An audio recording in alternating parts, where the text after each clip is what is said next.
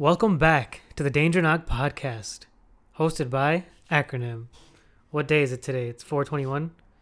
Yo, that's fucking 4 months of no podcast in this new year. The whole business quarter has ended, but trust me, it's not the wait is not gonna be worth it. But here we are. But today I have a special guest. Not only is this guy the first ever guest on Danger Knock, but he's also now the first recurring guest. But give it up for Doug. Hi, Doug. Oh, thank you. Thanks for having me back. Yeah. God, it's been a minute. Has been. The first one had to be 2 years ago almost. I think so. Because you were on episode 3? Uh-huh. Yeah. So if you're curious of like, who the fuck is this guy? Go to episode 3. You can listen to that podcast, get a little bit more background on Doug. But now he's a Danger Knock vet. He's arguably in the Danger Knock Hall of Fame at this point, which is a very small number of people. Didn't know I was inducted. Yeah. He's the one and only person in it right now. Trophies in the mail. But yeah. So how are you? Good. Great. Doug literally just 2 minutes ago, he's like, it's been a long week. I'm like, bro, it's Wednesday. Yeah. Normally my week goes fast every week. I'm like, wow, it's Friday already. And this week, not the same. I don't know why. Some weeks, like, you just be like blinking and then it's Friday all of a sudden. It goes Friday to Friday so fast. And then the weekend is even faster. I think it's because it's nice out now. So all of a sudden I'm like, damn, I want to be done. Like, I want to go outside. I don't want to work anymore. Like, getting right into it, bro. Fucking, let's talk about depression, because fucking I get scared of this passage of time. It really like messes with my brain. Like, especially with this pandemic, like all of a sudden you like wake up and like months have gone by. Like I feel like the New Year's just happened and I did the New Year's episode and now I'm like doing episode 2 or like the next episode after that one and it's already 4 months later. I'm like, where has the time gone? Yeah, that was a big fear of mine for last year. Like, last year was rough and a lot of it sucked, but I felt like the year kind of disappeared. Like, looking back on it, I feel like I almost lost that last like 8 months or 6 months of the year. And I'm a little bit afraid that this year is going to be the same thing, but hopefully things get better and we get out of it. So because I'm like, I'd be scared. Like I treat my life, I guess it's normal, but like I treat my life like I've talked about this in previous podcasts, that each birthday is like a closing of a chapter in a book. And if that chapter is boring, I get really a lot of anxiety. I'm like, the more I do in a year, kind of like stifles that anxiety. So I don't know. Have you done anything in this past year noteworthy? It's kind of hard right now. Yeah. This year has been rough. I think it's just been a year of, this is kind of cliche, but like centering and self-reflection. I knew you were going to say self-reflection. And for me, I think I really needed it to like realize that it's okay to slow down, because especially like coming out of school, we graduated around the same time. I started working like immediately out of school, didn't have a break. And when everything is closed and there's nothing to do, like you kind of have no choice. And now it's like, before, if I didn't have something to do or someone to talk to or someone to hang out with, I felt like I wasted a night. But now it's like, I'm content to just make dinner at home, like eat some food, do something relaxing. And honestly, like I'm a little bit like easing towards that. And I guess coming from both of us, that's pretty impressive. As ENFPs, so. We're both ENFPs. If you're curious about that, look up Myers-Briggs and test yourself and see what you are. We might talk about that later. Yeah, but I thought me and Doug are very similar, I guess, kindred spirits in terms of like outgoingness. But he's like a smarter version of me. I don't know. Like, and if you know Doug and you know me, then you're nodding your head right now. But yeah. But the one thing that we have been doing and kind of trying to keep sanity during this time is like follow entertainment. Yeah. And that's what kind of sparked kind of like what like the purpose of this podcast episode would be. So we watched a couple movies recently that were like, yo, there's so much to talk about that we might as well do it on here. Yeah. And that's a really good transition. I have been watching a lot more movies lately, and not just stuff that recently came out, like the 2 movies we're going to talk about, but even revisiting older films. And I think there's a lot of powerful messages in art or like in movies that can make us feel connected in times where like we otherwise might not. So that has helped out a lot this year. So you want to just like do a real quick like top 3 Top 3? Like movies or top 5, whatever. I was gonna say top 5, but that might be too hard. Sure. Are we talking all-time movies or things I've watched? Your favorite, not what you think is the best, but your favorite. Like it could be like critically acclaimed movies all the way to like Legally Blonde. Whatever makes you like, this is my top favorite of all time. So of that I've seen in my life. So one film, and I don't know that I would say that it was like my favorite, but one that really stuck with me was called The Fountain. It's a Darren Aronofsky film. Okay. Is it foreign or? No. So he's an American director. Mm-hmm. He did like Requiem for a Dream. He did Mother. Like he does. I haven't seen that. He does really kind of like heady, like artsy kind of. Yeah. I don't want to say stuck up movies, but they're like where it's like just think about it, bro. They're like artists' movies, which makes sense because I like The Lighthouse. It's kind of like that too. Yeah. So Aronofsky is kind of I don't want to say full of himself, but he's got kind of that style. But The Fountain is like this weird 3-part intermingled story where like part of it is Hugh Jackman as a conquistador coming to the New World to find the Fountain of Youth. And then the current timeline is like he's an oncologist. Is that a cancer doctor? Yeah. Oncologist. He's an oncologist trying to save his wife from dying of terminal cancer. And then there's also future Hugh Jackman, who is a bald monk astronaut in a bubble spaceship taking a tree into the Sebulba Nebula. So it's really weird. I need to see this. But it's interesting and it's really sad. It's the viewer is time traveling, but he is going through his own, like he is following the regular stream of time, right? Or no? Or am I ruining it? It's kind of open to interpretation.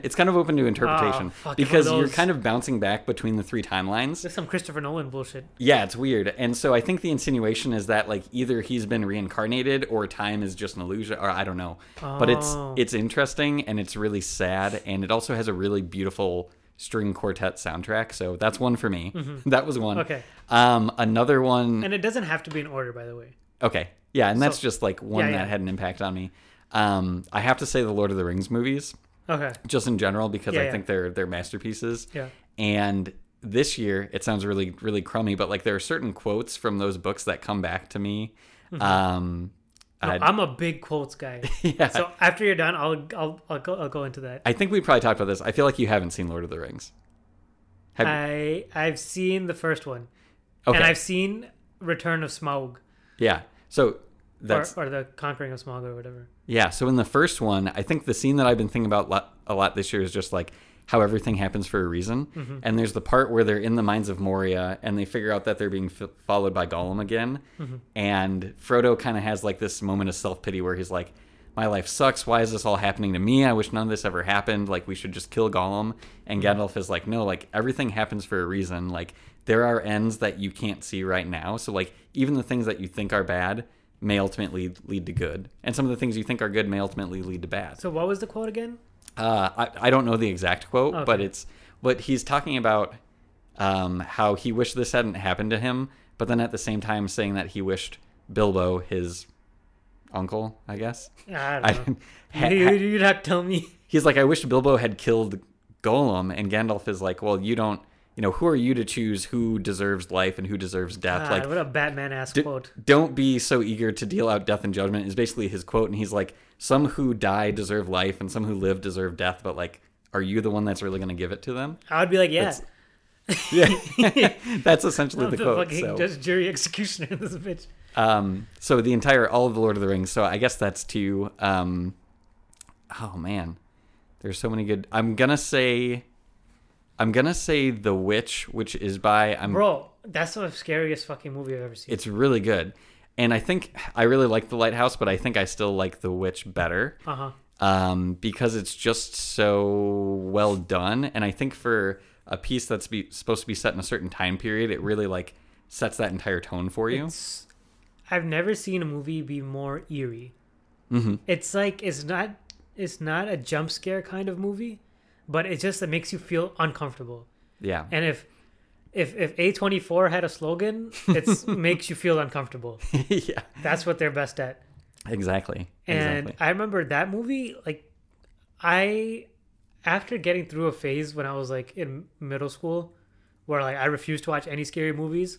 Like, I remember one time I was at a sleepover with my cousins, and they were all getting ready to watch Insidious. And you know Insidious has like the intro where like it's like that big like scream and the red Insidious logo. Yep. I was checked out at that point. I was like, I No can't more watch. jump scares. It was literally the title screen. I couldn't get past. But then after that, after I've been watching scary movies for a while, I became kind of numb to it. And now it's like all cliche to me when I see them, especially possession movies. Like I don't think I'll ever be scared of a possession movie, like scared after I leave ever again. Yeah. But like the creepy movies, like what scared me most about The Witch, and I'm spoiling it for anybody because it's been out for a goddamn million years. But at the end with Black Phillip, yeah, that and then how he just turns into whatever he turns into. Okay, I guess I'm not spoiling it, kind of, but that scared the fuck out of me. And I was with my cousin and we were watching, and it's one of those things that when you go to sleep at night, you like think about it. Yeah, like you're like, bro, this shit. Like this satanic, demonic shit is just lurking in the most mundane of places. Yeah. And what he does really well, I think it's David Ayers. Am I messing that up? Is that the director of The Witch? And all I know is he directed Suicide Squad. That's it. I think. I don't. The first Suicide Squad, because I know people are like, you know how they did release the Snyder cut? They're saying release the Ayer cut, which is the original version of Suicide Squad, I believe. Okay, then I'm messing this up. That's not the director of The Witch. I can't remember the guy's name offhand. Oh, I can Google stuff. Hold on. We have a computer in front of us. So while you talk yeah, let me know. But what he does really well is he has really, really good imagery, like the way he sets stuff up. Just from the Witch, there's so many scenes that are just like burned into my memory. Like there's when they're in Robert Eggers. Robert Eggers. Okay, so Eggers, not Ayers. Yes, yeah. Robert Eggers. So he's only done The Witch and The Lighthouse so far. Oh, okay. Makes sense. But in The Witch, you have like the scene in the attic where like the kid throws up the apple and he's screaming, and the twins start convulsing like that. All that like that's it's not jump scary, but it's just he's able to set up a tone where it's just like the longer time goes on, the more you're like something is wrong here. Like something is really I don't know what it is, but something is totally off. And then there's like the scene at night where the mom has an illusion that she thinks like the kid comes back. But really, it's a crow, and she's like, it's like pecking at her nipple, and there's so much weird stuff that happens. But it's a great movie. So is that 3 or 4? That's your 3.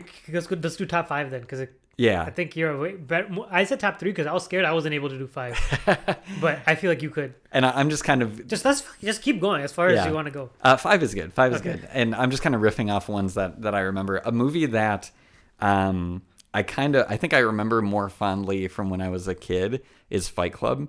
Like I loved Fight Club for a long time. I would say was my favorite movie and is still really good. But just kind of interesting and like, there are a lot of themes. I guess the reason I look back on it, I'm a little bit not as thrilled with it is that I feel like it touches on a lot of subjects, but it's very like surface level. Like it's kind of like as like a high school boy, you're just as a high school boy, it was bro, like, if you think about it, bro, cool. Like it's just. He's not who he is, but he also is two people of who he's not. And we live in a society, and we're just going to blow up the banks, and everyone can be free. Yeah, so it's like anarchy, really, bro. Hell yeah, bro. It was really appealing to like 15-year-old me, and I think it's still a good like it's a good piece of film, but it just kind of is lacking. Walks so other movies can run. Yeah, but like and Brad Pitt and everyone is Edward Norton, everybody's fantastic in it. Helena Bonham Carter is in that. Everybody's great, but yeah. I feel like it was perfect for teenage me, and it's kind of cooled off since then.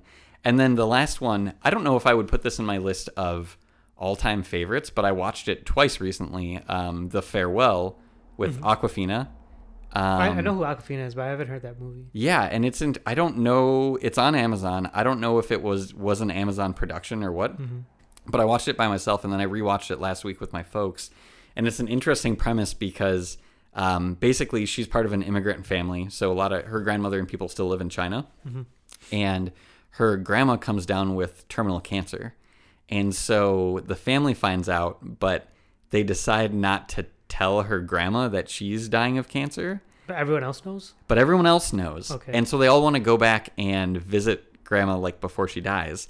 So what they come up with, and this isn't a spoiler, like this is like the basic plot of the film, is that she has a cousin who's been dating this girl for like 3 months. So they start planning a wedding for the cousin and this girlfriend he's known for like a couple months so that they can come back to China and have a big party and have everybody together. But it's not really for the wedding. It's to see the grandma. Right. And I think I don't know if the wedding actually happens. I don't know if it's a fake wedding or if they're just doing it as an excuse. But it sounds super sad. It's a really sad plot for a film, but most of it is just like heartwarming, and it's about kind of like, you're gonna die, but how do you fight through that, and what do you do with the time you have left? So would recommend that, The Farewell. I don't know if it's the like lack of maturity in me or the lack of like but I just like, some people find like the art, and like every time I see a movie that they say it's heartwarming, I'm like, I'm not watching this shit because I know it's gonna make me sad. It's kind of heartwarming funny. Movies are the opposite of heartwarming to me. It's usually some bullshit happening, and it's sad. And at the end, people are content with their sadness, and then they hug each other, and oh, my heart's warm. I'm like, no, the universe exploded. It's not heartwarming, or it's even worse than a universe exploding is actually less sad because it's just so definite and done for everybody. But like those small stories of like a family situation of like, I'd rather have the universe explode than a dog die in a movie. Yeah, because one of them is kind of a spectacle, and one of them is something personal that you can really feel. Yeah, because at a certain point, I'm not going to relate. Like, have you seen 2001: A Space Odyssey? Mm-mm. I haven't actually. I feel like that's up your alley right there. It's on my list, yeah, but I haven't gotten around to it. It's such a like, it's just weird. I took in college, I took a film class that I was just doing so I could get easy A, which I did get. I would turn in assignments like weeks late, and my teacher would just bonk me on the head and be like, and then give me like full and points. Still give you a grade. I remember that class. It was like a third into the semester, and he was like, feel free to sneeze if you have to. Okay. I was holding back a burp. Doug doesn't know about the lack of etiquette that's already built in on this podcast. I'm telling him he can just do whatever he wants because I'll be farting on this podcast if I need to. I'm trying to like turn away from the microphone. Yeah, he's trying to turn away from the mic and be polite. I'm just like, bro, this is danger knock, bro. That's the point. Just be dangerous. But it was like a third into the semester, and my professor is like, don't forget to turn in your daily assignment today. I was like, fucking daily assignment? How long has this been going on for? It's like been every day. So I see him after class, and I'm like, hey, professor, like, so about these daily assignments, like, have they been going on like every day or something? And he just gave me this look. He's like, oh, man. He's like, what am I going to do with this guy? But the thing is that I contributed a lot in the class, and I like talked a lot and engaged with him, so that like he kind of, that's what he valued the most. He didn't really care about the assignments as much as he did that. So he just basically gave me free assignments. Like, I didn't get penalized for not doing a third of the year's homework. And I don't even think I did the rest of them. This is like 2 months into the semester. I don't think I did the rest of the homeworks after that. He's like, just do it on your own time and then let me know. And I ended up getting like a 98% in the class. Jeez. I would turn in my papers like a week late, and he would just roll them up and hit me in the head and like, all right, go sit down. I'm like, all right, shit. You got what you wanted out of that class. But in that class, we watched 2001: A Space Odyssey, and like, it's basically the first time, I believe, because that whole class was like a study on science fiction and film from like the beginning towards like more recent, back when it was like black and white. So this was kind of like leaning into the 90s, I think it came out, right? I think older than that. I want to say 70s, but I haven't seen it. Space Odyssey? I'm gonna guess 1976, but I could be wrong. I've seen. Holy shit, you're close. What is it? The release date's 1970. Bro, I'm dumb. Oh. No wonder I should have failed that class. You're like the 90s. That's pretty much. 90s. Anything fucking old is 90s. Well, that makes me feel bad. So. Well, I'm 90. I was born in 96 too. So.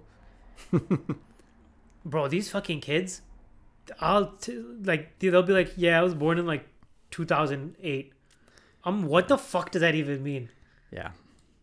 I can't even comprehend. Anyone whose birthday starts with a 20, I just like, I can't even compute that. Yep. And let alone like nowadays kids, like if you're like, I have a cousin who was born in 2010. Jeez. 2010. They didn't even make the 2000 cut. God. We're getting old. I don't know. Yeah, that's a fucking circling back to time depression. So is 2001 on the list for you, or that's just no? Fuck that movie. It was so dumb. Okay. It was weird, but I didn't like it because it was weird. But here's how I believe, like how I think of a lot of things. Sometimes I don't like something, but I need it. I'm happy it exists because I know it's necessary for the purpose of the world. So 2001: A Space Odyssey was a very iconic movie, and a lot of movies these days relate back to it in some fashion, especially science fiction. Like I think Interstellar pulls a lot from that. Interesting. Because it's a lot about like space travel, but like not just like regular space travel. It's like the theoretical destruction of like your physical perception of the world. I just said some bullshit. That sounds crazy, but I'm following. Like things start breaking down and reality starts breaking down into ways of that are reflective of the person perceiving it. Right? So like, and I think like if you've ever seen people going through wormholes and all the colors are changing and things are, I think the first time that ever happened was in 2001: A Space Odyssey. Okay. Where they're going through those things and hella colors and things are melting and the universe is shifting and then you end up in a different plane of existence. Right? That's not something I believe was common in movies prior, but now is a very common trope, down to even comedies where like, oh, whoa, we're going into a different dimension. Yep. So there's that. There's it kind of like talks about like, it starts with like the very opening scene is a bunch of monkeys, right? And it's not even real monkeys. It's like dudes in monkey suits, like jumping around. It's like old school Godzilla. Just literally. And it's kind of creepy. Like it's weird. And then they discover tools, right? And then they have like the tools and then they just start like, I think, beating the shit out of each other. And then, sounds right. And then like flash forwards to humanity. And then so it's like kind of like, it's giving you like a foreshadowing like, yo, from the dawn of our kind of inception or existence, we're on some dumb shit. Yeah, we discover something new and then we immediately and then when it fast forwards into the future, how does that relate to whatever happened in the beginning with these You know what? I actually might like this movie. Fuck it. You're making me like it again. I'm explaining it. No, I get what you mean. Like there are movies that are important kind of milestones in film, like The Wizard of Oz. Like I don't particularly love The Wizard of Oz, but like color was a thing. Like that's an important milestone. And storytelling, the way they did it. Yeah. Yeah. So there are movies like that that are so influential. Doesn't mean it has to be your favorite. It's just kind of an interesting. Yeah. I can't think of if there's any other like off the top of my head, like pivotal movies like that. I think Avatar was a more recent one just based off graphics. Yeah. Even though the movie itself kind of sucked. Avatar, I remember being kind of the beginning of the 3D craze, which I feel is over dead. Now. Yeah. 3D isn't really I never liked watching movies in 3D because one, I feel like it gave me a headache. Two, the 3D scenes were never that like, oh shit, like that was cool, you know? And what am I on 3? And 3, it was like, you watch a movie for like its crispness of quality, right? Sometimes, and the quality goes out the window when you're watching a 3D movie. Like everything's fuzzy and shit. Usually, like you're not getting a crisp HD image because they're sacrificing that for 3D. Yeah. Well, and I think part of the thing is it's automatically gimmicky because like if a movie has any staying power, you're going to end up watching it at home or streaming it or doing whatever. And it's like we can't watch, like I don't watch movies in 3D at home. So it's like I might see it once in the theater in 3D. And then if you're relying on that to make your movie interesting, then they're relying on novelty of the scenario. Yeah. But that's why like it's the same thing, like sometimes things evolve and then de-evolve because of necessity. Right? Like one of the funniest things I realized or like I've seen is that like in minivans, right? There was a phase where minivans had no TVs. And then there was a phase where like cool minivans had the little TV that flipped Every down. Seat had a screen. Yeah, all the kids can watch. Yeah, and then we used to have that Honda Odyssey with a little TV that flipped down. Yeah. You know? And that's like, yo, this is the fucking future, dog. And now look, there's no fucking TVs in that shit. Because everyone has phones and tablets and stuff. You know, it that devolves and you go back to a more normal thing. Yeah. Just like I think with 3D. Yeah. Like, you don't need it. It was just, what can we do? So we do it. But then what do we need? So then we don't do it. Yeah. But let me think of my movies. Dark Knight is my top movie for sure. Dark Knight is a really good one. Like, yeah. I feel like that was, I don't know when that came. I feel like that was before Marvel really became a thing. Like I feel like Dark Knight was before Iron Man. Dark Knight came out in 2000. 6 or 7, I believe. Because Iron Man is 08. Yeah. So it was kind of right before that phase of. I feel like Dark Knight was the first superhero movie that people actually took seriously, like stood up and were like, wow, a superhero franchise could be a real thing. 08.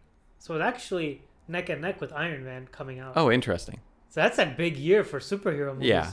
Considering. And Iron Man, I really like Iron Man. It's one of my favorites. But I don't think it's on the same level as Dark Knight. No. No. Because A Dark Knight is a superhero movie for people who don't care about superhero movies. Yeah. Because it's very grounded. And I could do a whole episode on just that or even just Batman in general. Well, I want to talk about, we're talking about quotes. Yo, check these rings out that I have. I got to these 2 rings, and I got the insides engraved. And they're both Batman related, like either quotes or like, I guess like callbacks or homages. The one is "Don't blink." Yeah, I like that one. And I'm still here. Yeah. So, I'm gonna have a whole episode about Batman stuff, but like the "I am still here" quote on the inside of the silver ring, it was from the comic. I think it was Nightfall, where Batman fights Bane and Bane breaks his back and shit, which happens in The Dark Knight Rises, which I watched this morning again.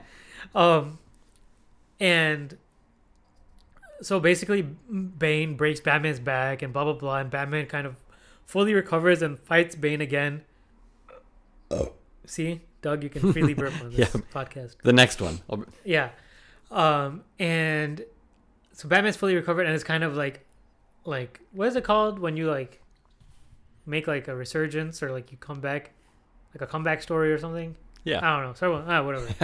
So like Batman returns, and Bane's giving that whole like that evil villain speech where it's like, "This is your end, Batman. This is where you die. Whatever. Blah blah blah." And Batman basically was like, "Yo, just shut the fuck up. Like you know how many times I've heard like people say like, this is my end. This is where I fail," and then he's like, "Yet I'm still here." Right? And that really like resonated with me, because like a lot of like the BS that happens in your life, like if you take it from the perspective of like you're the hero in your story and you're still here to keep fighting, that like if that didn't stop you, then you shouldn't let anything else coming stop you, because you're still here. Yeah. And that's 100%. why on the top is engraved my birthday in Roman numerals. It's kind of hard to see. But yeah, I feel like that's a good combination of things, like birthday plus I'm still here. And then the other ring it says "Don't blink" on the inside. And that's a callback to when Batman was fighting basically another Batman from an alternate universe. And his name was Owlman. It was kind of, it's like funny, but kind of like, I don't know. All that stuff is kind of goofy. It's goofy, but yeah. So he's fighting this Owlman who's basically a way better version of him. He's basically still Bruce Wayne. So Owlman is an example of Bruce Wayne seeing his parents die, but instead of using it as an act of like trying to save humanity and to have that not happen again, he basically becomes like a nihilist. Like nothing matters. Like everyone's evil. Like at the core, humans are evil and men are evil. So he becomes evil, right?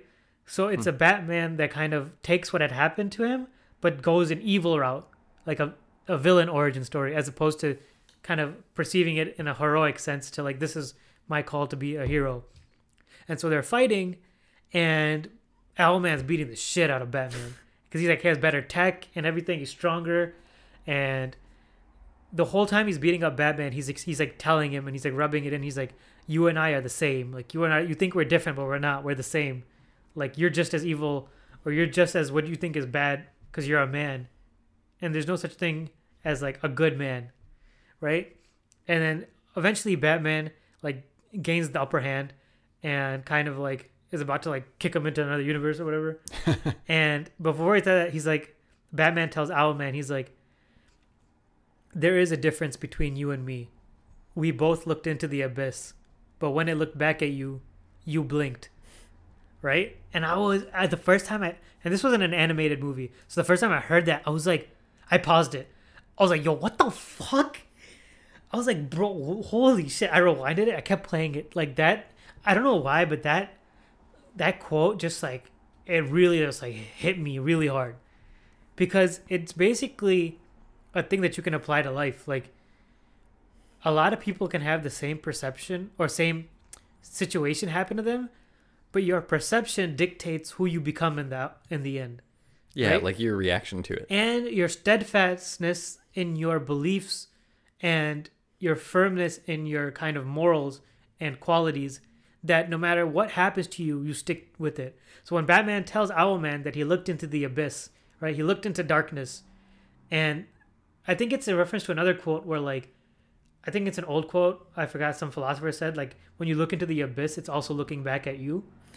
That sounds right. And Batman's saying that Owlman blinked when the abyss looked back to him, which essentially is saying that he succumbed to the darkness that it gave. But Batman held his own, and no matter how much darkness came to him, he's like, nah, G, I'm still on this nice boy shit.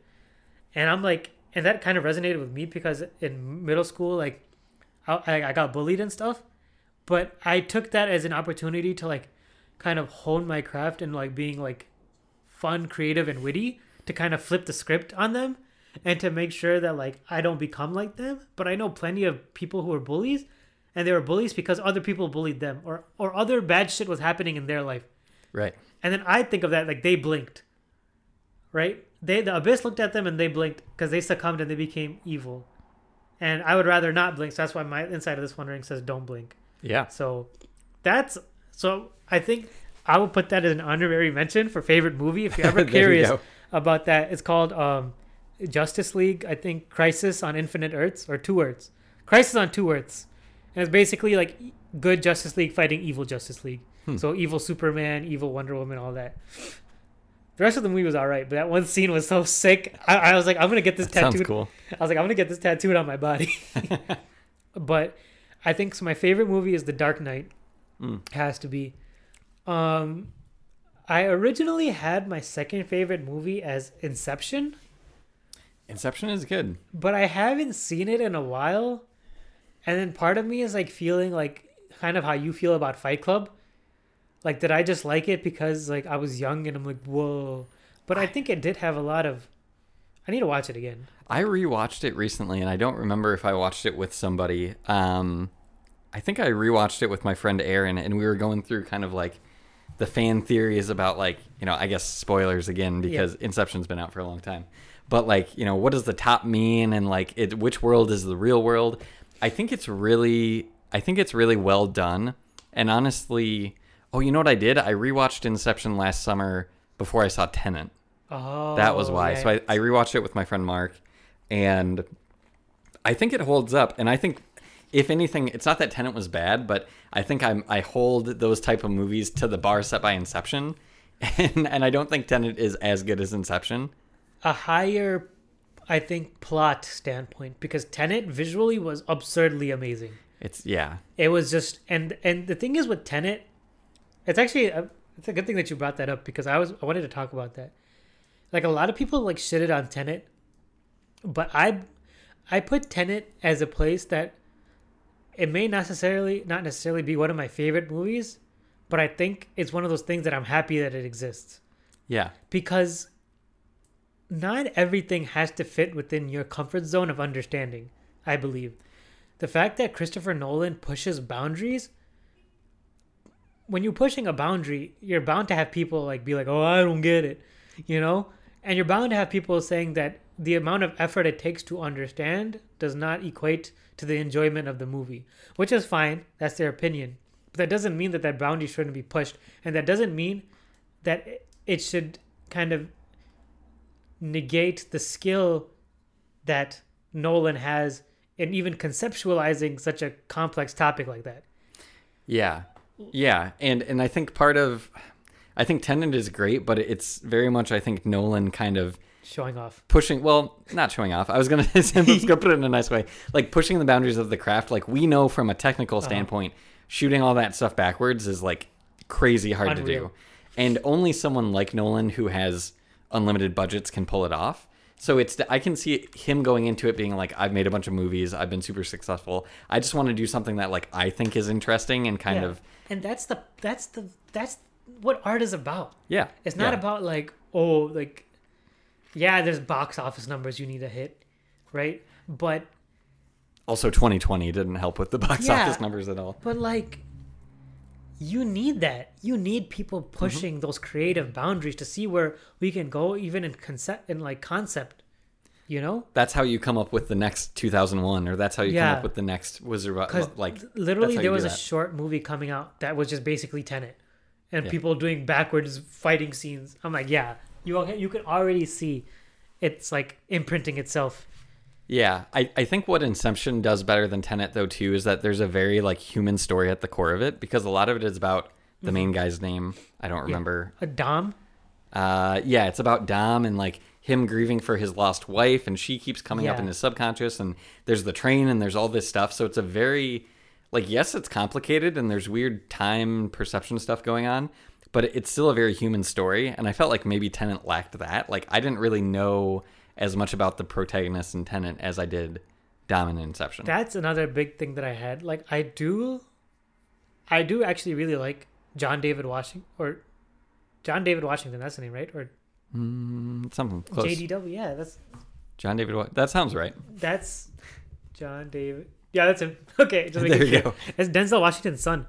Really? Yeah, and I think it's not that he didn't do a good job. I think the script didn't allow for him, which I think was purposeful, because I think it was trying to make it so he is more a plot mover than a character that you care about innately, because you don't even know his name. His name is protagonist. Yeah. I thought it was Tenet, but the Tenet is like the word Tenet is like the word they use. Yeah. You have more of an emotional attachment to the mother, and I think that's it. Because you don't really care about anybody else. Yeah, and I think that's even conscious. Then, the mother you didn't even hear about till later, her situation. Yeah, and I think it's a conscious decision. I think it's part of the reason why it's a weaker movie than Inception. Yeah. But I was just saying, I think Inception holds up from having. I need to watch it again. It's good, because Inception is like, I'm a very like. I like the critical thinking. I like when I finish a movie and you go straight to Google. You know? Yep. And you're like, if a movie makes me go straight to Google and it's not on some dumb shit, then I give it a thumbs up. For me, it's immediately like YouTube analysis. Like, where are the deep dives of this on YouTube that I can watch? And that's the beautiful thing of The Dark Knight, where the social commentary. God, I sound like a hipster, but like, no, we live in a society. We live in a society. That's literally okay. That's a good segue, because that's literally what the Joker said in Justice League, Jared Leto Joker. Yeah. He's like, we live in a society, Batman. I'm like, all right, just fucking go back to Wicker Park, bitch. Yeah. But like I said, like, The Dark Knight just is a very human movie. Yes. Like, all like gadgets and cool things aside, it's basically a blink and don't blink situation. Yeah. Like, Joker was like, oh, fuck it. The world's crazy. I will. Joker has looked into the abyss and then dove into the abyss and went balls deep. Yeah, and that's really his entire premise at the end. Like, there's the two boats, ferries or whatever. Yeah. And like, he's assuming that everyone is going to look out for themselves first, and that people are kind of inherently bad, like you said, like Owl Man or whatever. Yeah. But then at the end, they don't do it, and his plan is foiled, not by Batman, but by, like, people. Yeah. So. And then even Batman's rubbing it in, he's like, I told you. Yeah. With this raspy voice. And The Dark Knight is an amazing film, but then it almost even reaches cult status because, like, you know, what happens with Ledger is super unfortunate, but, like, that being his, I think, last film, I think he may have recorded a film that kind of released later, like he had scenes, but this was his last kind of released film before he passed. Yeah, and I think the role probably that most people will remember him for. It's iconic, legendary. Yeah, so I think that movie reaches cult status off of a variety of things. Yeah, and that's something that I feel like you need Batman to be a conduit for a story like that, because and to reach legendary status in that manner, you know. That's why I put it. Like, I'm obviously biased because I'm a huge like comic book fan and even more Batman fan. That's fine. But like the popularity of Batman as a character, right, is a good Trojan horse to tell this story, right? Because it allows for people to come for Batman and leave with existential thoughts about humanity, as opposed to like Inception, where you're going in like you don't have a background in these characters, right? You're coming in because you heard the hype about its story. But this one, like, it's kind of like, it doesn't trick you, but it gives you more than what you would expect, especially at the time, from a quote-unquote superhero movie.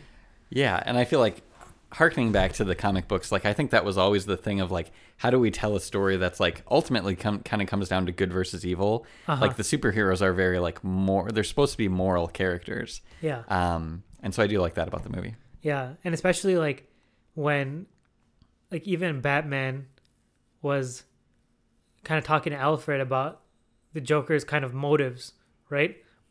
Like, Bruce Wayne couldn't really comprehend the idea of someone just doing it for the fuck of it, right? And then Alfred goes on his story saying that, like, some men just want to watch the world burn. Yep. You know? And that's a true dichotomy. Some men are willing to do anything to prevent the world from burning, while the other guy is just doing it for the fun of it, without even motive. That's why he even burned all his money. Because he's like, to the mobsters, like, you still have a plan. You're still doing things with, like, a goal and strategy. And the anarchist that Joker is, like, all that is out the window because it's all, like, a setup for failure. Like, planning and, like, whatever. And that's why he likes Harvey Dent.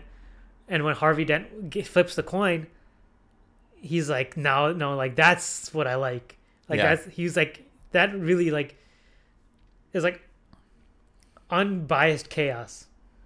Like, it affects everybody equally. And so whatever had happened to Joker, right, has scarred him into believing that everybody is bad. Not only is everybody bad, but if you make it so that the universe doesn't have a plan, you feel less bad about the shitty shit that happened to you because it doesn't matter. Because it's just random. Because it's random and I am not as important and therefore no one else around me is important.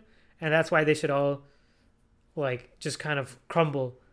And he wants to prove that to Batman, which is very similar to Owlman, except for Owlman is more stoic and, like, very plain and bland, and Joker is more eccentric about it.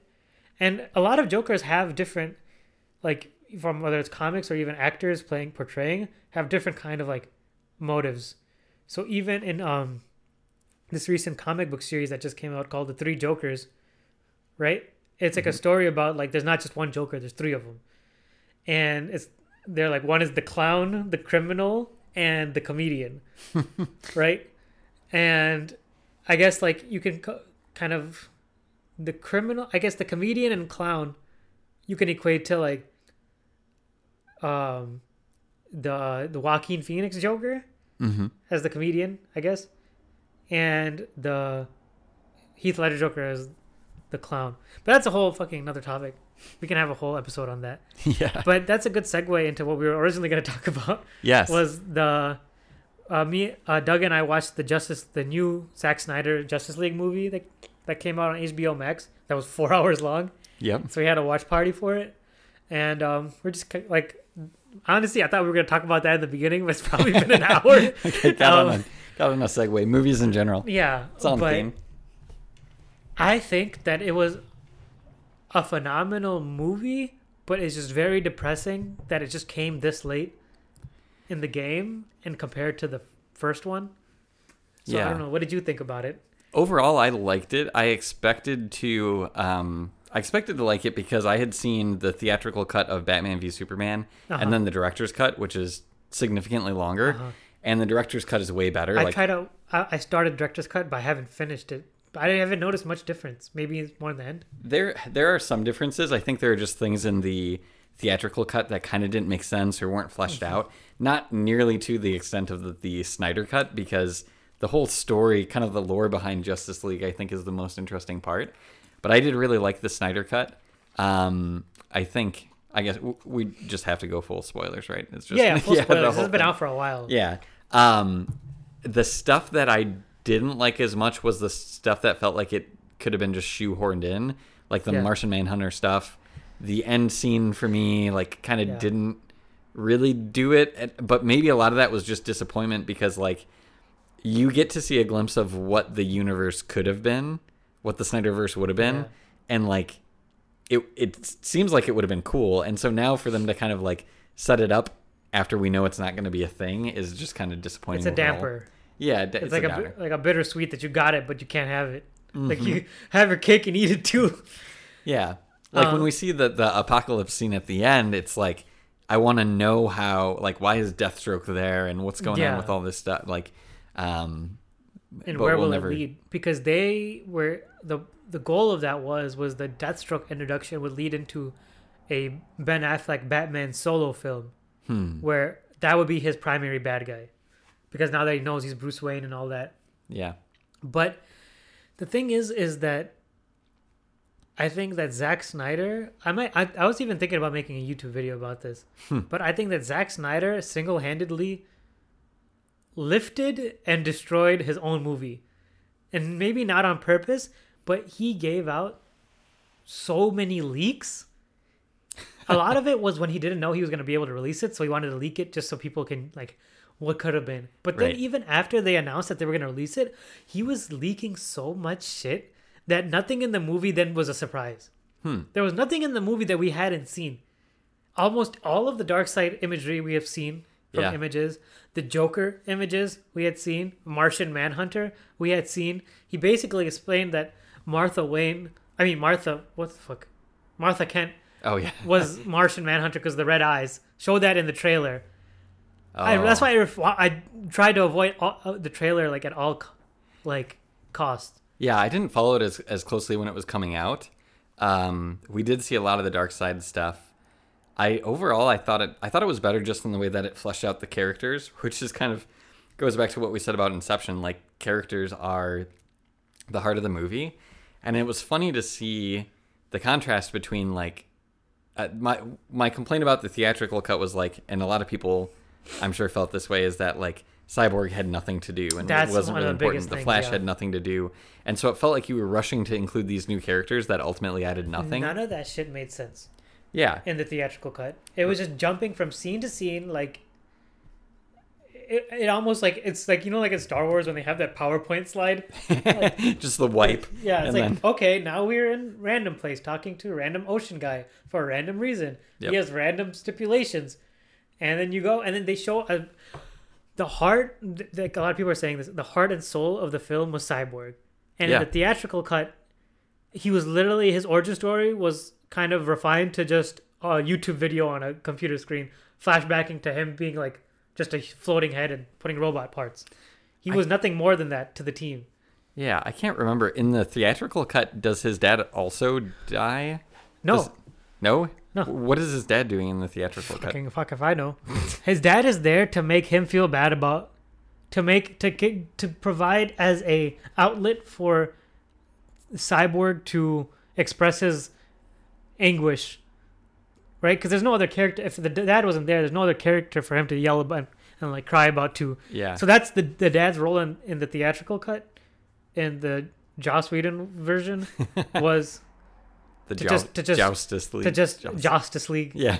Is to just stand there and to absorb the brunt of Cyborg's pain, and that's it. Yeah.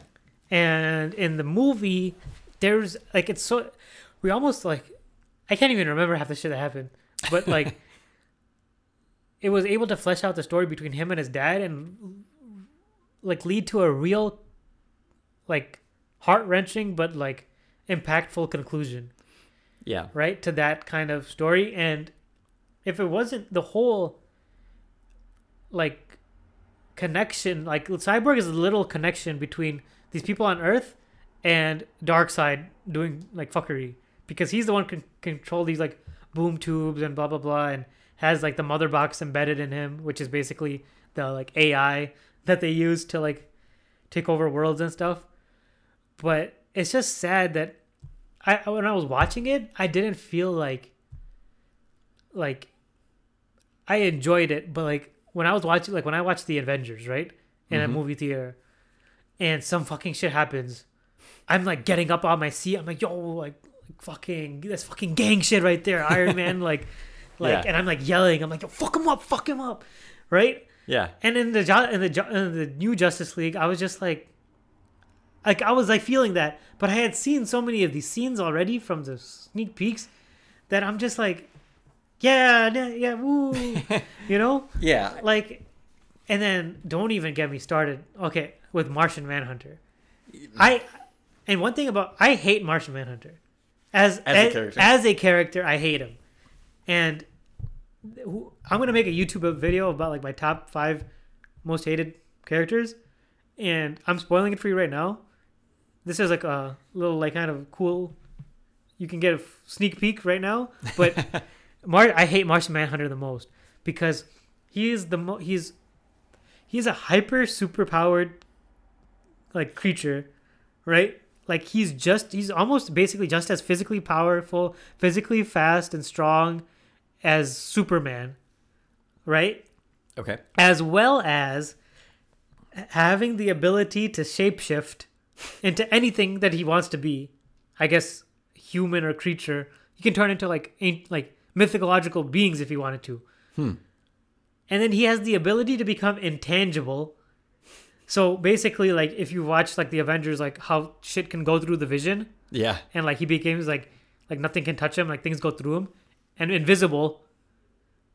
He can become intangible and invisible. And he can also read minds of anybody on the planet, no matter where he's from, like Professor X. So like he could read the mind and then also not only that, control the mind of another person. Wow. And then all of this to say, he's just not doing shit. He just took a fucking backseat to when everything's fucking falling to shit and he's just like watching, eating popcorn. Yeah, just hanging out. And that's a fucking something that even happens in both animated series and like I think even some comics, but he just doesn't be doing shit. And I'm like, first of all, you're overpowered, so even if you did shit, I still wouldn't like you. But on top of that, you're not doing shit. You're manning the computers, you fucking bitch. I hate you. Like, You're such a stupid idiot. But like he's like the moral of the team. You know, like he provides morality and wise thoughts. I'm like, okay, then you don't need all that power to do that. Yeah. Just be a cool guy. Just be a guy who can shapeshift or something. That's it. You don't have to have all that power, especially if you're not going to use it. Yeah, so. I didn't know he was overpowered because we didn't see him do anything. But I feel like it was just an afterthought of like, okay, well, we're going to re-release this movie and we're never going to do another one. So might as well just throw it in there. Like, pay somebody for CGI. And I heard that last scene where Martian Manhunter comes down and talks to Bruce Wayne, that was supposed to be Green Lantern doing that. Oh, really? But Warner Brothers, the studios that owns this whole thing and kind of fucked over Zack Snyder with this whole situation, are planning on releasing a Green Lantern kind of like series. Really? So they didn't want him to like just fuck shit up. And I'm like, so what's the point? You already kind of made the statement that this lives it in its own universe and is never going to continue. It's just going to die here. So why do you care if he'll put him in or not? So he had to reshoot that scene because in that scene there was like green glow glowing on Ben Affleck. Oh. You know, but you can't do that again because Martian Manhunter's not fucking glowing. So they just did a whole different scene like that, but I hate him. But I think that this new movie was... It's... I want to say... I wouldn't say that it's a masterpiece, but I wouldn't disagree with you if you said it was. That's what I would say. It's pretty solid, and overall I really enjoyed it. It's hard to look at in its own right because like there's so much context leading up to that movie, and we all saw the original Justice League, so it's hard to like judge it in a vacuum. I think when you were comparing it to like the reaction you have, like how hyped you get about an Avengers movie, I think there's two things. For one, I think Marvel is a lot better at getting us invested in the characters. Like we've known these characters for years. And not spoiling it. Right. And so you've built up kind of that relationship. But the other thing is that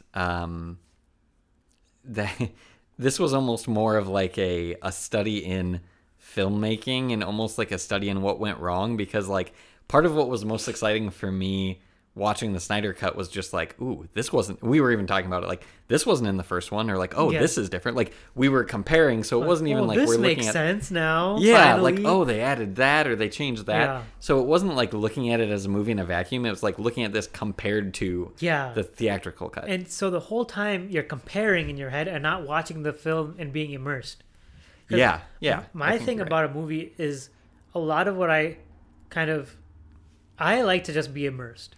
Whether it's a shitty movie or not, just let me escape reality for a little bit. The more a movie takes me out of that, is the more I dislike it. Because and sometimes that happens when things don't make sense, and I'm like, man, that's one of the reasons why I hated, where I disliked Iron Man 2 so much. Because Iron Man 2, Whiplash, bro, give me a fucking gun, and I'll kill him. He has range only. He has limited range. In that first scene where he encounters Iron Man and they're on the race course. Yep. And Iron Man has a suit. Just take a step back and hit him with tank missiles. But no, get grabbed. Get grabbed by this dumbass. Yeah. And that's the one where Iron Man has like his suit is a briefcase. Yeah, it's like a briefcase that transformed into a suit. I remember very little about Iron Man 2, so I need to watch it. I think Mickey Rourke is pretty good in it, but he was randomly Russian. Yeah, it's weird how that played out. I like that Justin Hammer though in that movie. He was like the guy who tried to make evil suits. Yeah, but there was just a lot going on, like multiple bad guys and stuff, and they were still figuring shit out then. I'm not a big fan of multiple bad guy situations. It makes me not. It's just like the Infinity War did it good though. Because Infinity War had like the minions that served big issues. Because Thanos comes at the end and does Big Daddy stuff and was like, yo, now you're in for some real shit. But the whole time, each of those like Avengers subgroups were dealing with their own I forgot what is it called, his group. I know like their individual names. Like one of them is the Children of Thanos. Yeah, Proxima Midnight is the girl one. Yep, Ebony Maw. Ebony Maw is that Squidward. They're all some play on the word black because there's like Obsidian. Yeah. Ebony, Obsidian, Midnight. Oh shit! Yeah, I never realized. Yeah. They're all played. They're all like synonyms for black. Oh my god! I don't know all of them, but yeah. Proxima Midnight, Ebony Maw, Obsidian, something. Yeah. I want to say Obsidian Callus, but I'm probably wrong. And then I don't remember what the fourth one is. But no, they do it well, and it's not even like multiple bad guys. Black Order. What? They're called the Black Order. Oh, the Black Order. So Corvus Glaive. Oh, Corvus. Okay. Proxima Midnight, Black Dwarf, Ebony Maw, and then I think Corvus Glaive is the big guy. And I think Corvus is like Latin for black or something, because Corvus is the scientific name for like crows. So I'll tell you something off the podcast, but that I'm telling you that, hey guys, that's foreshadowing for something I'm working on. Okay. All right. Top secret project. It's top secret right now, but that's foreshadowing. But yeah. So I think honestly, I thought we were gonna go more in depth with the Justice League thing, but when you think about it, it's a movie that really doesn't have as much depth as you may think it might have. But it's a good story. Yeah. And there were things that I enjoyed, like looking back on it. For one, I really like Willem Dafoe. Yeah. So I'm glad that he actually showed up in that. I thought another criticism is that it felt like it was a little bit stretched out, just in the fact that he was like, well, fuck it, it's going to go to streaming and I have this footage, so I might as well use it. And some of that was okay, but I'm thinking of like the scene where Aquaman leaves a little village and there's like the girls singing, which is really eerie and kind of cool. Uh-huh. But it goes on for like a full 3 minutes. Like it's an entire song. Yeah. Like, and she just like walks in the water and picks up the clothes and is like smelling it. And it's like, it doesn't have to be that long. Yeah. But I liked that everything they changed with the final battle, where pretty much the three people we know, Superman, Wonder Woman, Batman, are just like beating people up. Like that's their job. Yeah. And then the other two have the important shit to do. They're plot pushers. And, And Batman is more plot follower and organized team. Yeah. Team building. He's really like, I'm just going to make them shoot at me. He's really a recruiter. Yeah, he is the recruiter. So no, so there were things that I liked. I just it's hard to look at it in a vacuum because there's so much going on, and I think you're right. I didn't really get into it at that point because of like knowing what is and isn't in the theatrical cut, and it's also kind of an insight into just a lot of the things that go wrong in Hollywood with like producers interfering and bringing another director, and we have to cut things down for time, and all these other disputes that like shouldn't play into making a movie but end up being a part of it because Hollywood is a business. And it's a lot, like, from the story of this whole situation, it's a lot more vile than even that. Like it's a lot more like and this is not an idea I came up with myself. If you're curious about where I came up with this kind of realization, is from the Variant podcast from Tim Connolly and Eris Quinones. But they mentioned a lot how it was like a lot of ego in these Warner studios, that they took advantage of kind of sabotaging their own film and to spite Zack Snyder and the control he wanted over it.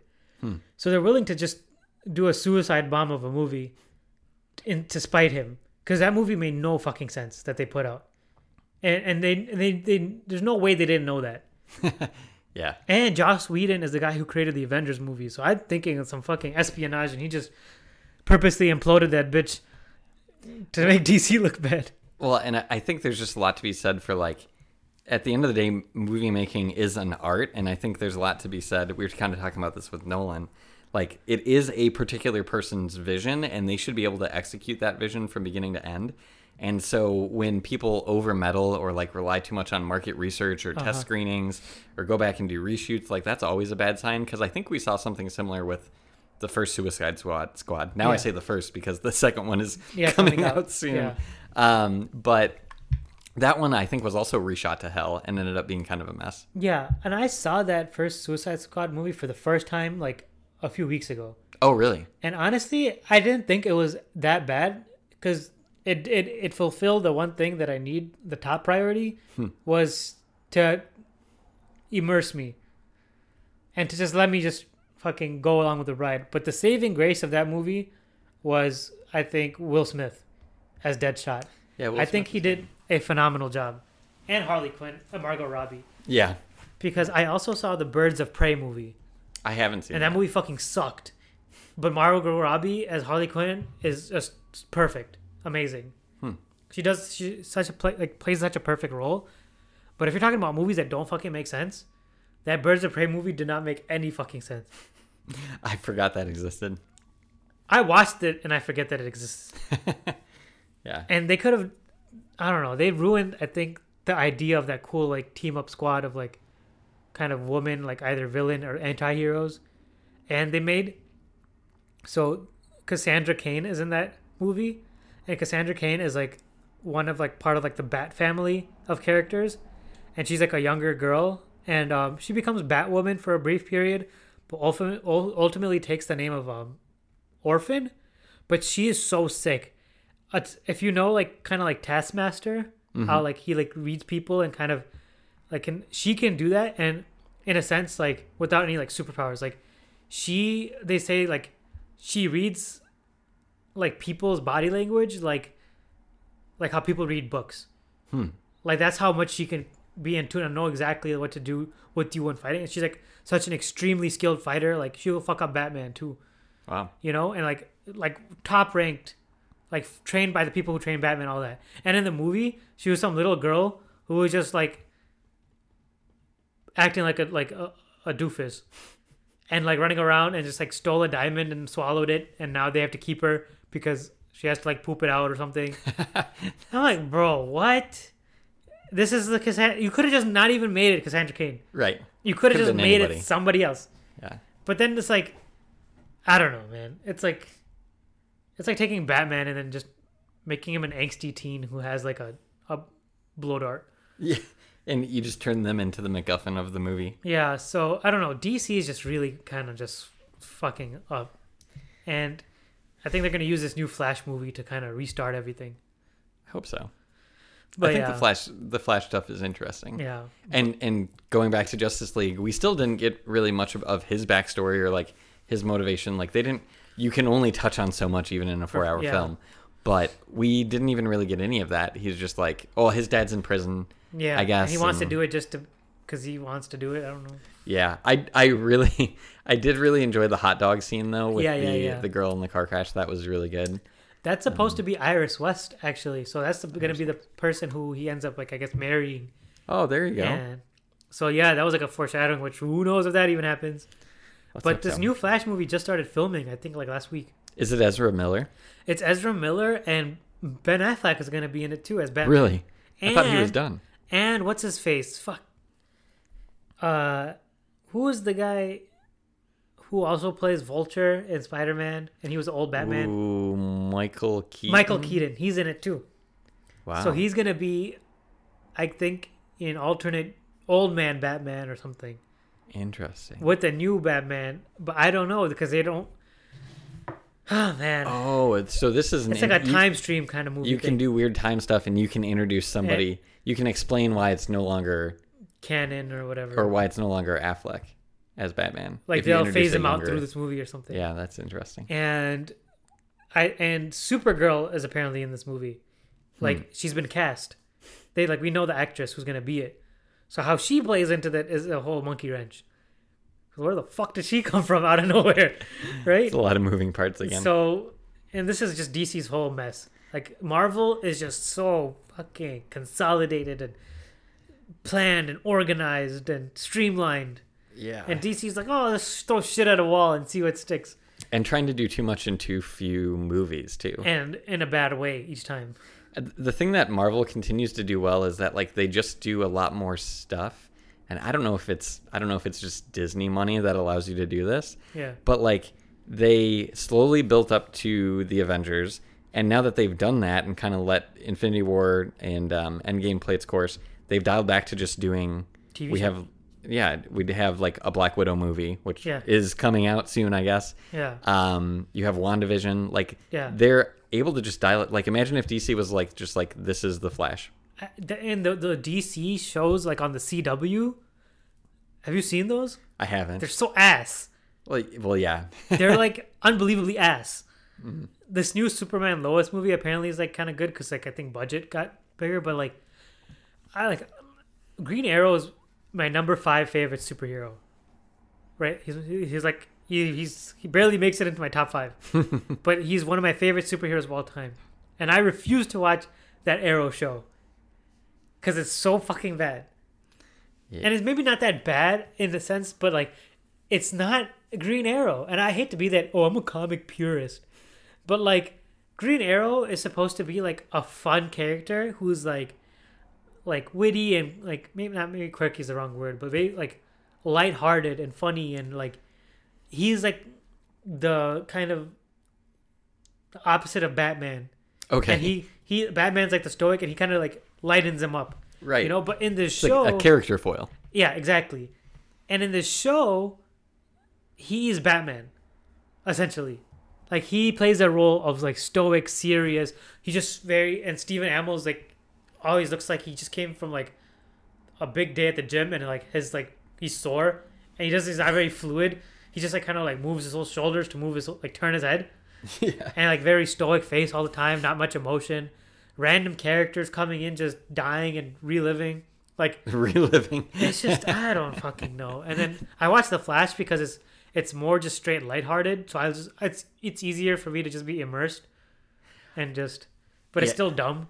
I feel like that's the other big mistake that DC made, and a lot of people will point this out. But like they made the choice that they wanted to be like darker and more serious, and it's like that doesn't always work. And if you're gonna do it smart, because DC Comics, like even Marvel has dark storylines too. Like people think it's all like fucking fine and dandy, and meanwhile like they have some like effed up stuff. But if you're gonna do dark stuff, like lean into it. Don't try to do dark stuff and then have funny jokes like you're an Avengers movie. Yeah, like what they try to do with like Justice League. Like, because if you think about it, right, like that Joker movie was, I think, really, really good. It was super dark. It wasn't even a superhero movie or whatever. right? Yeah. And same thing with like, I mean, I wouldn't even like the Batman Nolan series trilogy. Mm-hmm. Like, it was dark, but not like, a lot of it was based in hope and kind of perseverance. Yeah, it wasn't like beating you over the head with it. Yeah. Yeah. So I feel like the first time we really got into that was Batman v Superman, where it's like, oh, it was so tough and it was so gritty. But and your mom shares names with my mom, so like it doesn't matter anymore. So okay. Do you bleed? God, don't even. You fucking made me you reminded me of something. Oh my God. My biggest hatred for the Justice League movies. And this is where Zack Snyder also gets to blame, I think. But the Batman vs. Superman, the fucking Lex Luthor, what the fuck is that? It's Jesse Eisenberg. And apparently it's supposed to be Lex Luthor's son, so he's like Lex Jr. Do they ever talk about that? Yeah, very barely. Oh. He's like, this was my dad's and this was my dad. I'm inheriting my dad's company. But so what if we don't want to see Lex Jr.? We want to see the actual Lex. Because Lex the purpose of... So what Lex Luthor, his base characteristics is that he's like a larger-than-life individual. Yeah. He's very confident and very like bold and very intelligent. This one was intelligent but weird. But he was very like... Confident is the biggest word that comes to my mind. Mm-hmm. Like, in terms of in speech, in stature, in composure, to go against like, Superman and to stand with like your chest high saying like, I'm a human but I can fuck with you, right? Meanwhile, this Jesse Eisenberg, Lex Luthor, people online were calling him Lutherberg. He couldn't even do a public speech. Yeah. He was like fumbling his words and like, well, the darkness will come from the skies, and then I just okay, have a good day, everybody. Yeah, he's like he was acting like the Riddler. He's like some kind of a conspiracy theorist or like a paranoid dude that lives in his basement. And maybe that will work for another villain. Like if I was like a Riddler personality, like he was literally giving them riddles, like demons that fall from like the demons don't come from hell below, they come from like above, and all these weird kind of things. Yeah.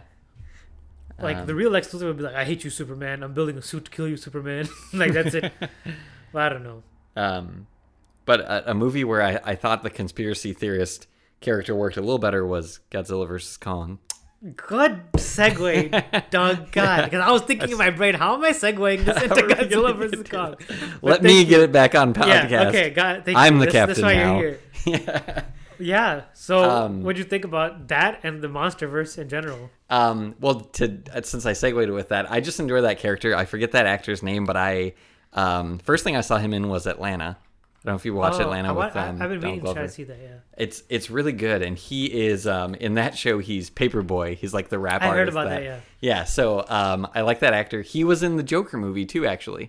He was the guy at the. He's like the clerk. The clinic. Yeah. Oh yeah. Where he goes in and steals the paperwork.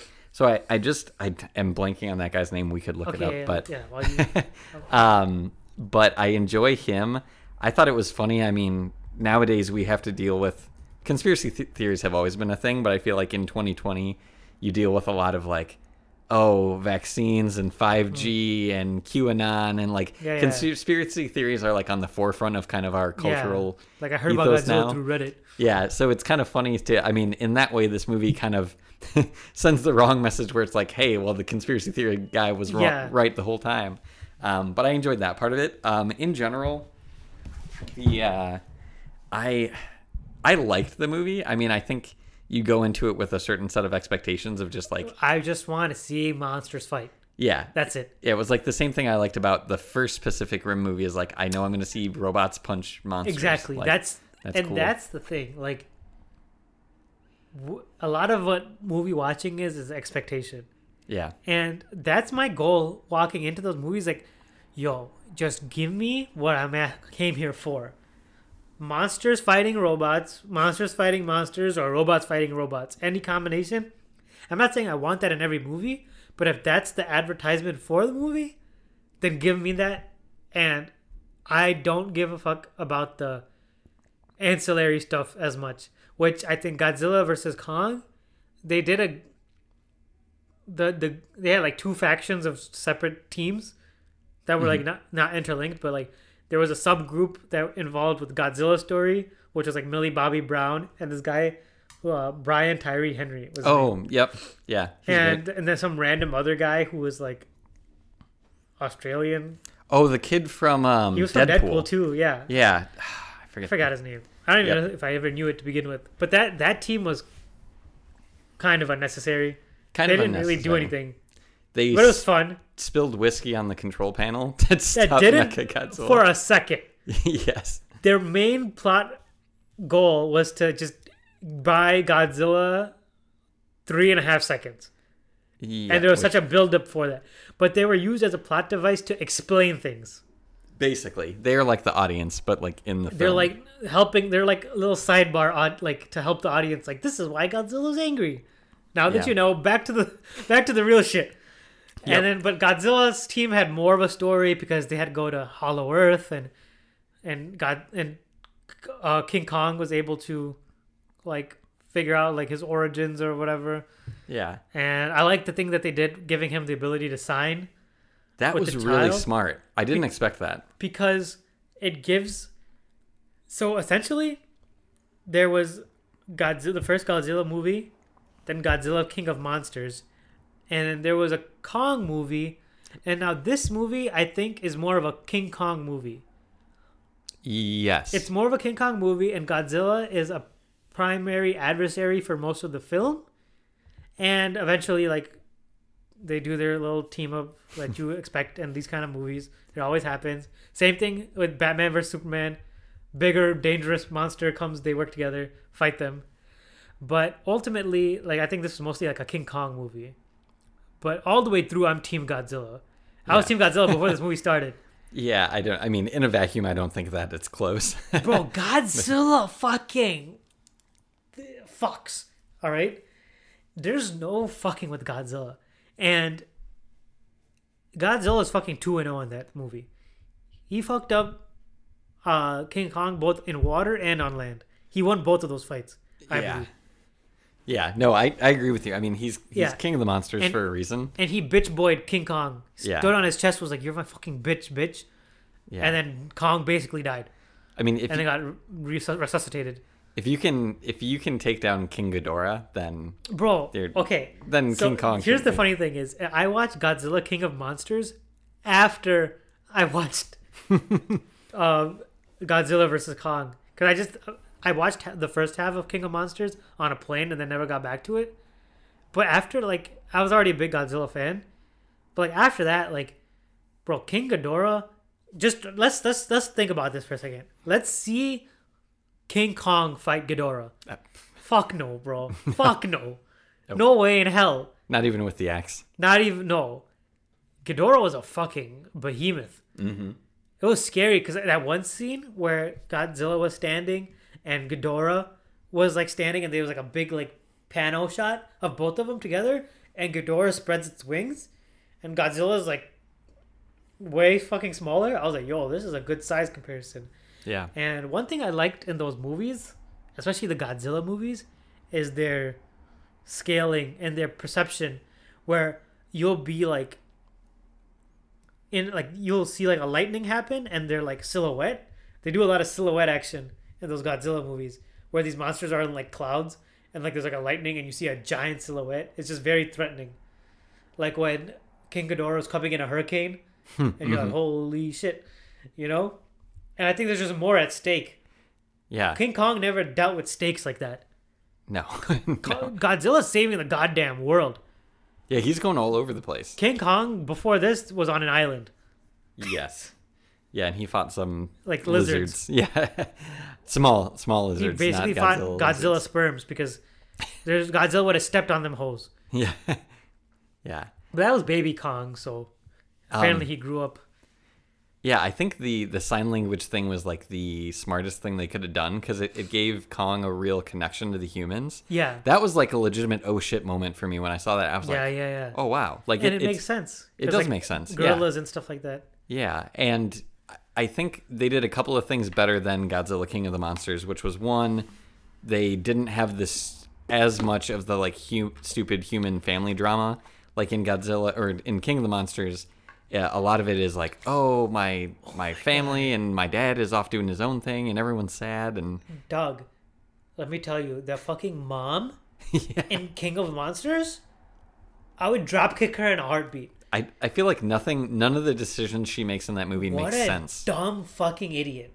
Nothing makes sense. Oh my god. Like, I remember I watched it twice. And the second time I was watching with like my family. First time I watched on my own. And then I told them, I'm like, before you ask me why she released Ghidorah, this big monster, I'm going to tell you, oh no. She literally just releases all the monsters and then says, oh, fuck, well, I think maybe releasing all the monsters might be bad. Well, no fucking shit, you dumb ass. Yeah. You idiot. I was so happy she died. I was hoping she would have a more gruesome death. She had an off-screen death. Yeah. No, she needed an on-screen death. She deserved it at that Ghidorah point. needed to, like, eat her. Stupid idiot. And then Millie Bobby Brown has to, like, fucking solve all the problems herself. So that was a major problem with King of the Monsters, but I think the pacing of this movie was really good, where like you had a couple different kind of rounds, like you mentioned, of fights, and the pauses kind of felt natural. The stuff in between felt natural. I thought the fights were really well, like choreographed. I guess I don't know what CGI. Just throw a left hook. So all that stuff was good. There were, I guess, if we're talking kind of like the good, the bad, the ugly, I think part of the ugly is just that there were some things, like in this movie, I know what I'm getting myself into, but there were a couple moments that kind of like even pushed through my suspension of disbelief. Yeah. The one that sticks out to me is when Godzilla uses his breath to shoot through to the center of the earth. like, hey, oh, he's strong, but come on. But literally tunneled all the way through to the hollow earth. That's a long ways. And then I guess Godzilla climbs up that whole way. Or I mean, King Kong. That's a fucking minute. Climbs up the entire way to come out in Singapore or Hong Kong, wherever there. When I saw that, maybe I don't even know if I had a spark of suspension of disbelief or for a second, because I just kind of ran with it. But one thing that I was like kind of just like how basically they're using Ghidorah's brainwaves to and Ghidorah ends up just like hijacking. So essentially that robot is Ghidorah. Yeah. His brain. And Ghidorah just knows how to use his skull, not even his brain.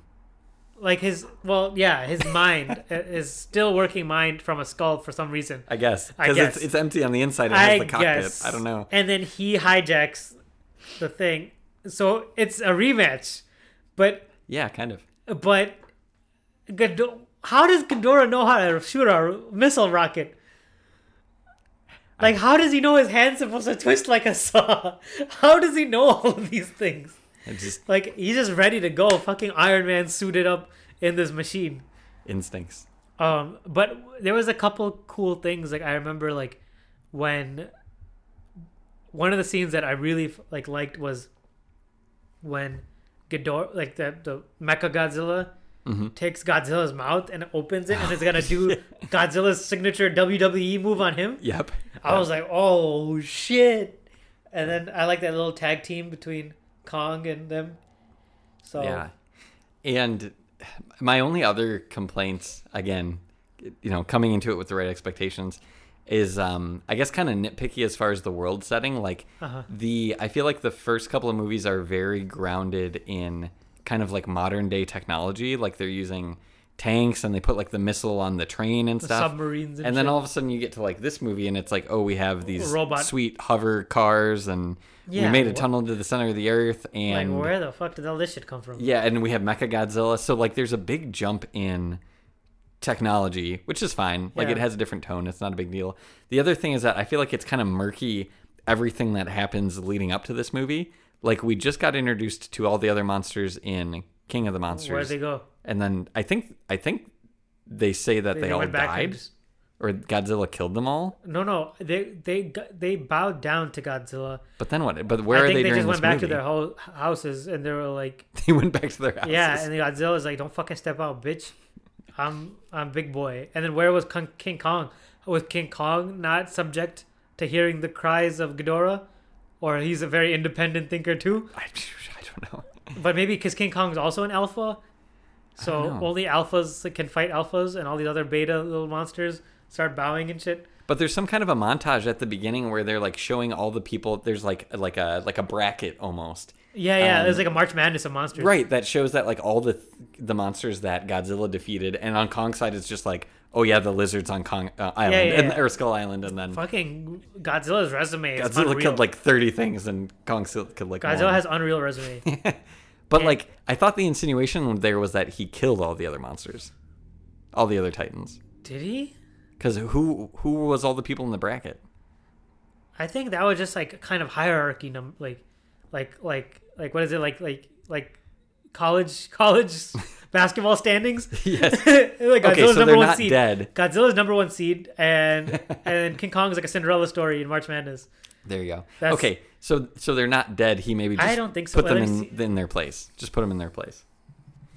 That would make more sense. But then the other weird thing is that like Godzilla didn't know Kong was on Skull Island because of the storm, but then the storm moved, and that's what wiped out all the villagers, and that's why the girl is an orphan. But like, when did they build the gigantic? It's just maybe it's nitpicky, but there's a lot of stuff that happens in between the two movies that's just kind of glossed over, so we can get to the punching part. Which honestly, fine by me. Mm-hmm. Like I'm sure it's a better movie for it, but just make some explosions happen, make some monsters fight each other. I like how they had 2 rounds. Yeah, like we didn't have to wait a whole movie for one like round of shit. Yeah. And a lot of people who may have not seen the other Godzilla movies kind of just equate him to like random lizard, but he's a smart individual too. Like Godzilla's a thinking man. Yeah. And he's an understanding man. Because in King of Monsters, he saw the humans and was like, "All right, thank you for like hooking it up. I'll go do this now." Because he went straight up with the humans, remember? Mm-hmm. And he was like face to face with them. He's like, "All right, okay," and then didn't do anything. Yeah. And in the first time he came and he was doing that threat, he was like threatening them in the underwater when they were in that substation. Yep. He's like, "Oh, just don't fuck with me." He was doing the blinking thing. Yeah. That pacing was slow. Yeah, in King of the Monsters, it was too slow. Like, there was 2 fights, I guess, because the one in the Arctic. Antarctica is the first one, yeah. And then there's like when the Rodan comes out of the volcano. Rodan was sick. Yeah. That was sick. And there's some Mothra and stuff in there, but yeah, there's really only, I guess, the 3 fights. I guess you have Antarctica, and then you have the island, and then you have the end. Yeah, but honestly, like I think they did a good job, the Legendary Studios, and a lot of people are saying like, I really hope there's like a sequel and stuff like that, and blah blah blah. But although kind of like I want to see more monsters fight, I feel like where do you go from here? Really? Where do you go? Yeah, like it's done now. I feel like you were building up to this point. Like we knew that they were when they did Godzilla and Kong, but. Yeah, but it's done now. You hit all the big ones. It's not going to be different. Find a new monster for Godzilla. What stakes are going to be different? If anything, maybe you can have a Kong movie about Hollow Earth, where there's some other shit down there happening. Yeah. And the Earth's going to explode unless Kong just fucking beats a lizard. Yeah. But I was really hoping that there were like. I know this was too much to hope there? For. No, yeah, like because they kept saying like, "Oh, he's going to find his family" or whatever. Like they fucking that would have been, and it was disappointing because he's finding nothing. But like, I don't know, there are baby Godzillas or something down there. Like that'd be kind of wild. Yeah, maybe would be a cool movie is like a kind of why am I blanking? A prequel to Before Humans. Yeah, maybe. Well, because clearly there was a giant war. They had like a church. I want to know what happened with all those apes. Yeah. And where was Godzilla at that time? Because there's apparently a giant rivalry between him and Ghidorah. you know? I was envisioning it almost as like a Superman thing where they're like beating the shit out of each other and just wiping each other out. And they're like, go, son, you're going to go to the surface. You'll be the one surviving member. Yeah, literally. Like the that's how Kong. Last son of Krypton, last son of Hollow Earth. Yep, that's Godzilla and Kong. Yeah. But yeah, I think it did a good job for what it was. And honestly, like, I saw it in theaters too. So like, that was nice. Yeah, I didn't. But yeah. Yeah, would recommend that. Would recommend the Snyder Cut too. I would recommend both of them. They're worth the time. Yeah, if you have the time. Yeah, 4 hours is a long time, but I think just to satisfy curiosity, they're both worth it. Yeah, I think we can cap this episode off with kind of what we're excited for coming up. Yeah. As far as movies, definitely Black Widow. Just because I think all of the Marvel stuff has been consistently good, and I really like David Harbour. Yeah. So I'm excited for that. That's coming out, I think, in the next month or two. I think in July. They pushed it to July. Yeah, and then the one movie I've been really excited for was supposed to come out last summer. Is an A24 movie called The Green Knight, and it's by David Lowery is the director. He did a movie called A Ghost Story, which is like a super indie film. It sounds dumb because it's literally Casey Affleck wearing a sheet for the entire movie, playing a ghost like you do when you're 5 years old, like with a sheet over your head. The whole movie? For 95% of the movie. So it sounds like it would be really dumb, but it's But it also is.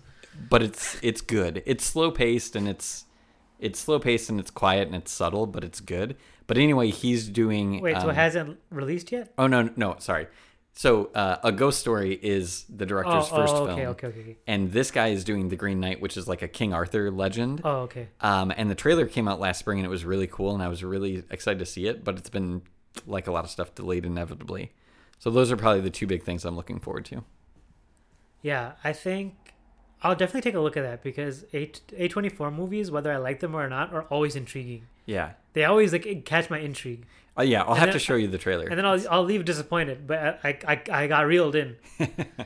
But it stars Dev Patel.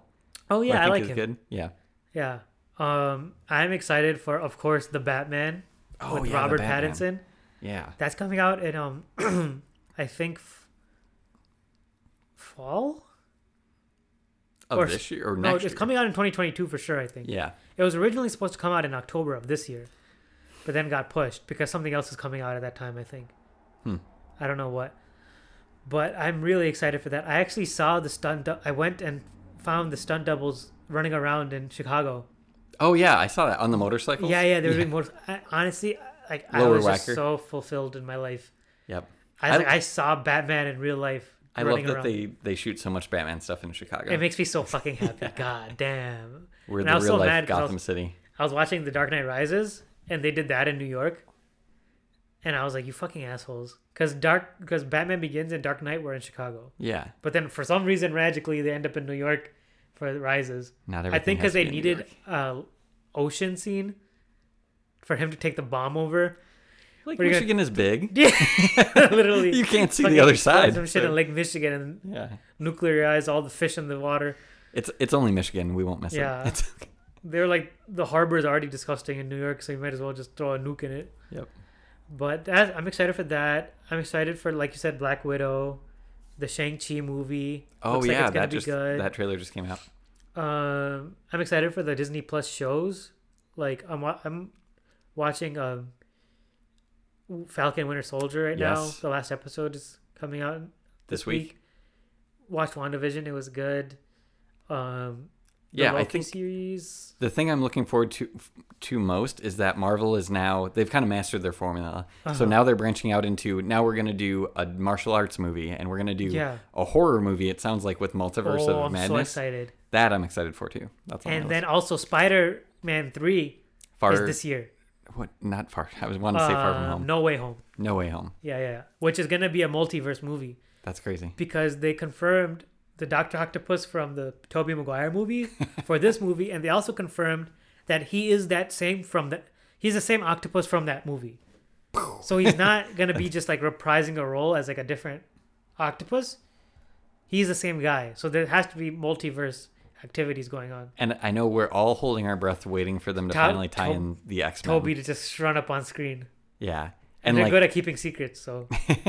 And so this is their opportunity to tie in some of that old school, like, non-related stuff, plus eventually sneak in the X-Men. Oh, yeah. I'm excited for that. Looking forward to it. And what their castings would be. But other than that, I can't think of any other... I'm just super comic book headed right now. Yeah. That I can't even get out of it. But I don't know. But yeah. I think we'll do some more movie episodes in the future with all these things coming out. Apparently, we have plenty to talk about. Yeah. So we'll have to do reviews or top tens or anything like that. Yeah, Doug is going to be my resident pop culture guest. I'm honored. Okay. So what is this, episode 13? Here we are signing out. Any final words, Doug, for all 2 people watching? Yeah. Thanks for having me back. It's been great. And I think, again... the movies have kind of kept me going of, like you said, get drawn into something, kind of get pulled out of all the shit going on for a little while. It's refreshing. So yeah, looking forward to all the stuff coming out. And for everybody at home, watch movies, stay happy, keep your morals up. It looks like this fucking this COVID situation might be coming to an end maybe this year. Everybody's getting vaccinated. I hope so. So yeah, everybody stay safe, have fun, and see you next time. Deuces.